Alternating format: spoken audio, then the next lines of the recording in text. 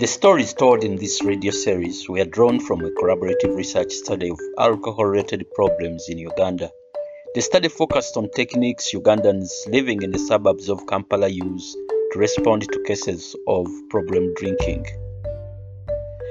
Given the relatively recent introduction of Western ideas of alcoholism and addiction in Uganda, most people sought help for their problems outside the formal medical system.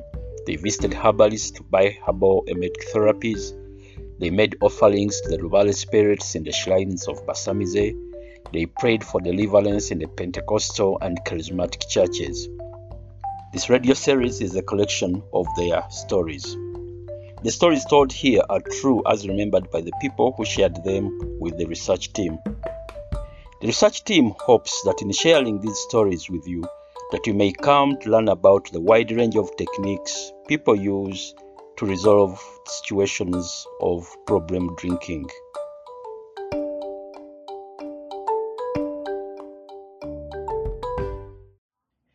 Some years ago, I was working as a hawker with a friend, selling old shoes house to house.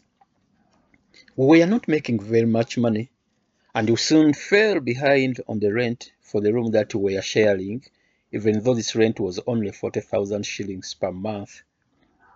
We owed our landlord 4 months of rent, but we couldn't get it from anywhere.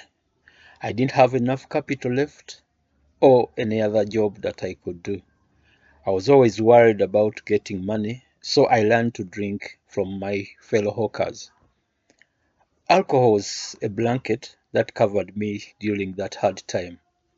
We were eventually evicted from our room, and we moved into a shack nearby. Even there, we often had to skip meals, given all that we were now spending on alcohol.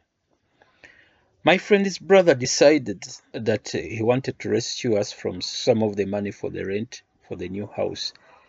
He gave us the money, but we ended up buying alcohol with it instead of using it to secure a new house. By this time, alcohol had become like fuel for me.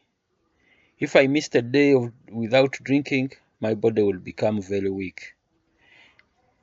My health now deteriorated and my lips became red. After a while, I decided that I could not manage it anymore. I decided to go home to my parents' village. While in the village, I began to dream. Through these dreams, I came to realize that my drinking was not only the result of the stress of poverty, but that it was also a sign that the ancestral spirits of my family were not happy and there were rituals that I would need to perform to settle them. In my dreams, I was told that if I did not perform these rituals, I would continue to face problems in my life. Messages in these dreams led me to the exact location of the sabo of the Musamize named Jaja Kasumba in Kampala. Though I had never been there before, I arrived effortlessly. Jaja Kasumba welcomed me with open arms and led me through the required rituals. To cool down the ancestral spirits, I had to buy bark cloth, a spear, and other things. Since making these offerings, I have found that if I try to drink walaji I used to love, I get a bad pain in my stomach. I still drink beer occasionally, but it never exceeds 2 bottles. Since that time, I have been living at the Sabo, helping Jaja Kasumba with his divinations. As Jaja Kasumba's assistant, my daily responsibilities include welcoming people and helping Jaja Kasumba to administer herbs and other services. Through this work, I have earned the love and respect of the people who frequent Jaja Kasumba's Sabo, and they often refer me as Jaja too. People even come to see me when they need to ask for clarification about certain rituals or when they are seeking dream interpretations.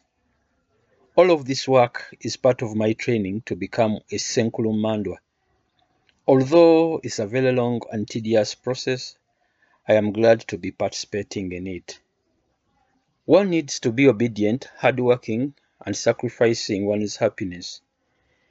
The other day I dreamed and saw myself dressed in cloaks of respect, and I knew that I was ready to move on to the next stage.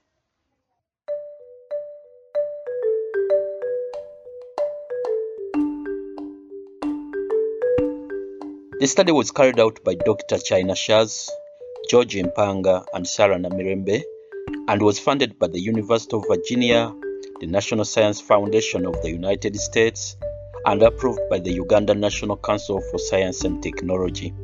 In accordance with the requirements of the Uganda National Council for Science and Technology, they have changed the names of the people involved, as well as places and other identifying details.